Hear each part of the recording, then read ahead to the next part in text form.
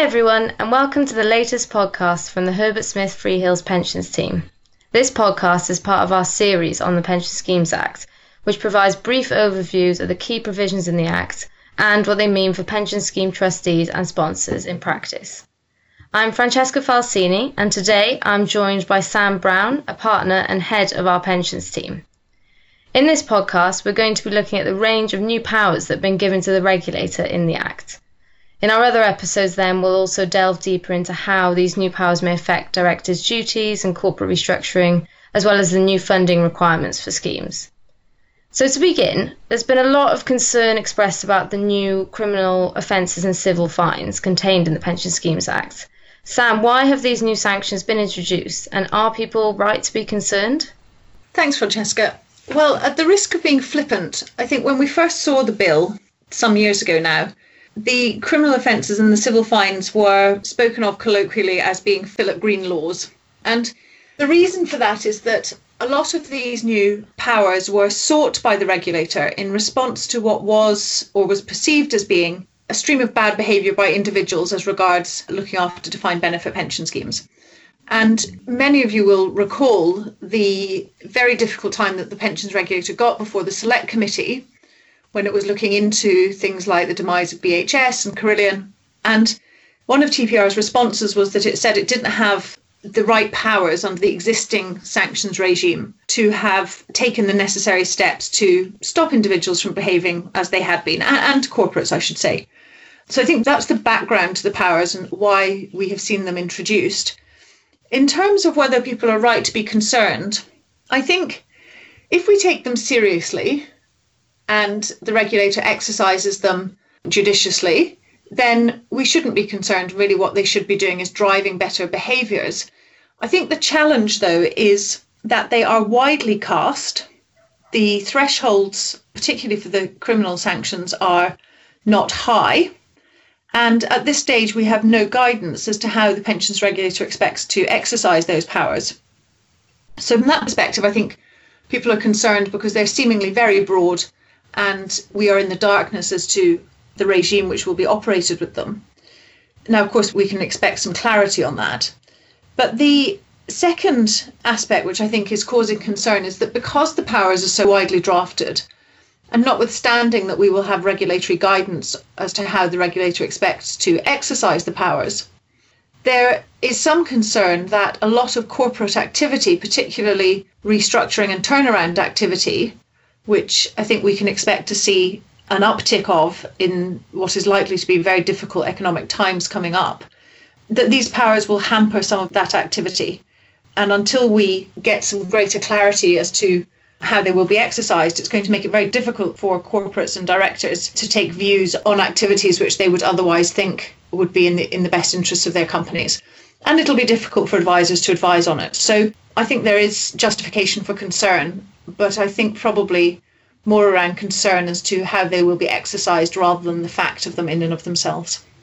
And so just building on that, what impact will these new offences and sanctions have in practice? Sure. Well, as I've said, I think that they are intended in large part, I think, to help drive better behaviour by preventing people from taking unnecessary risks in relation to schemes. So they should drive improved behaviours.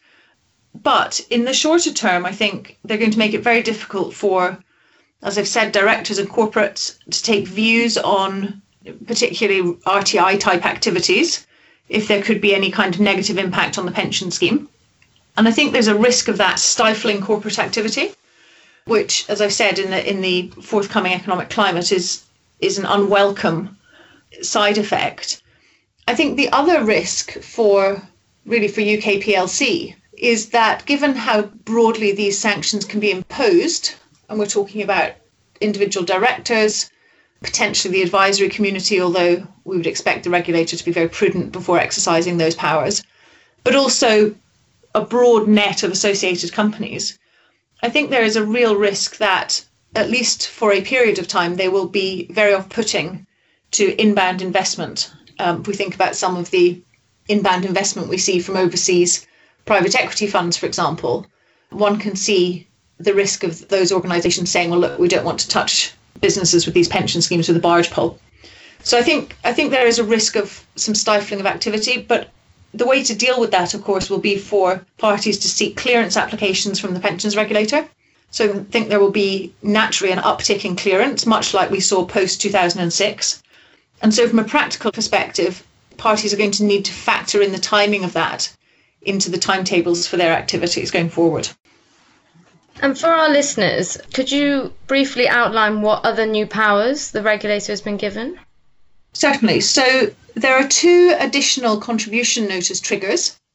Listeners will recall that the existing contribution notice triggers are based on either an act or a series of acts which effectively prejudices the likelihood of a Section 75 debt being recovered, or secondly, which gives rise to material detriment in respect of the scheme. There are 2 new, much more specific CN triggers, one which is triggered on an insolvency assessment. So in short, if there's an act or a series of acts or failure to act, the effect of which is that a scheme would recover less on insolvency immediately after the action than they would have done beforehand. That can be used to trigger a CN. And similarly, there is a new CN trigger that is based on the employer's assets, available assets. And again, that looks at a before and after test. And I think that one in particular is intended very much to capture large dividend payments, which of course the regulator has been accused of not looking at closely enough in the past. I personally have some question mark in my mind as to why those CN triggers are required, because we have hitherto been led to believe that the material detriment test is broad enough to capture those types of activity, but nevertheless, they are now on the statute books. And the other powers, just to flag, TPR now has a new interview power to compel effectively oral evidence. And I think it will be very interesting to see how and if TPR exercises that power in conjunction with its Section 72 powers to compel the production of documents, which we've spoken about before and in these forums can be extremely widely cast and very difficult and time-consuming to comply with. And finally, when will these new powers come into force? And more importantly, is there a risk that any of them could be used retrospectively?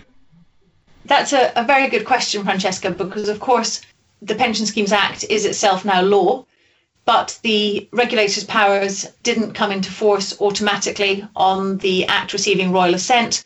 They need to be brought into force separately. We're expecting them to take effect this summer or slightly before. And of course, before they come into force, we are expecting to see pensions regulator guidance, and I trust draft guidance, on how the regulator will exercise those powers. In terms of whether they will be retrospective, that again has been an issue which has been concerning the industry considerably. But I believe we've now had a written ministerial statement to the effect that the powers won't be capable of retrospective use. Great, thank you, Sam, and thank you all for listening. We hope you find these episodes useful. All episodes in this series will be available on our regulatory hub as well as on our pensions blog. And of course, if you want to join us for any other episodes, you can subscribe via the Herbert Smith Freehills channel on Spotify, iTunes or SoundCloud.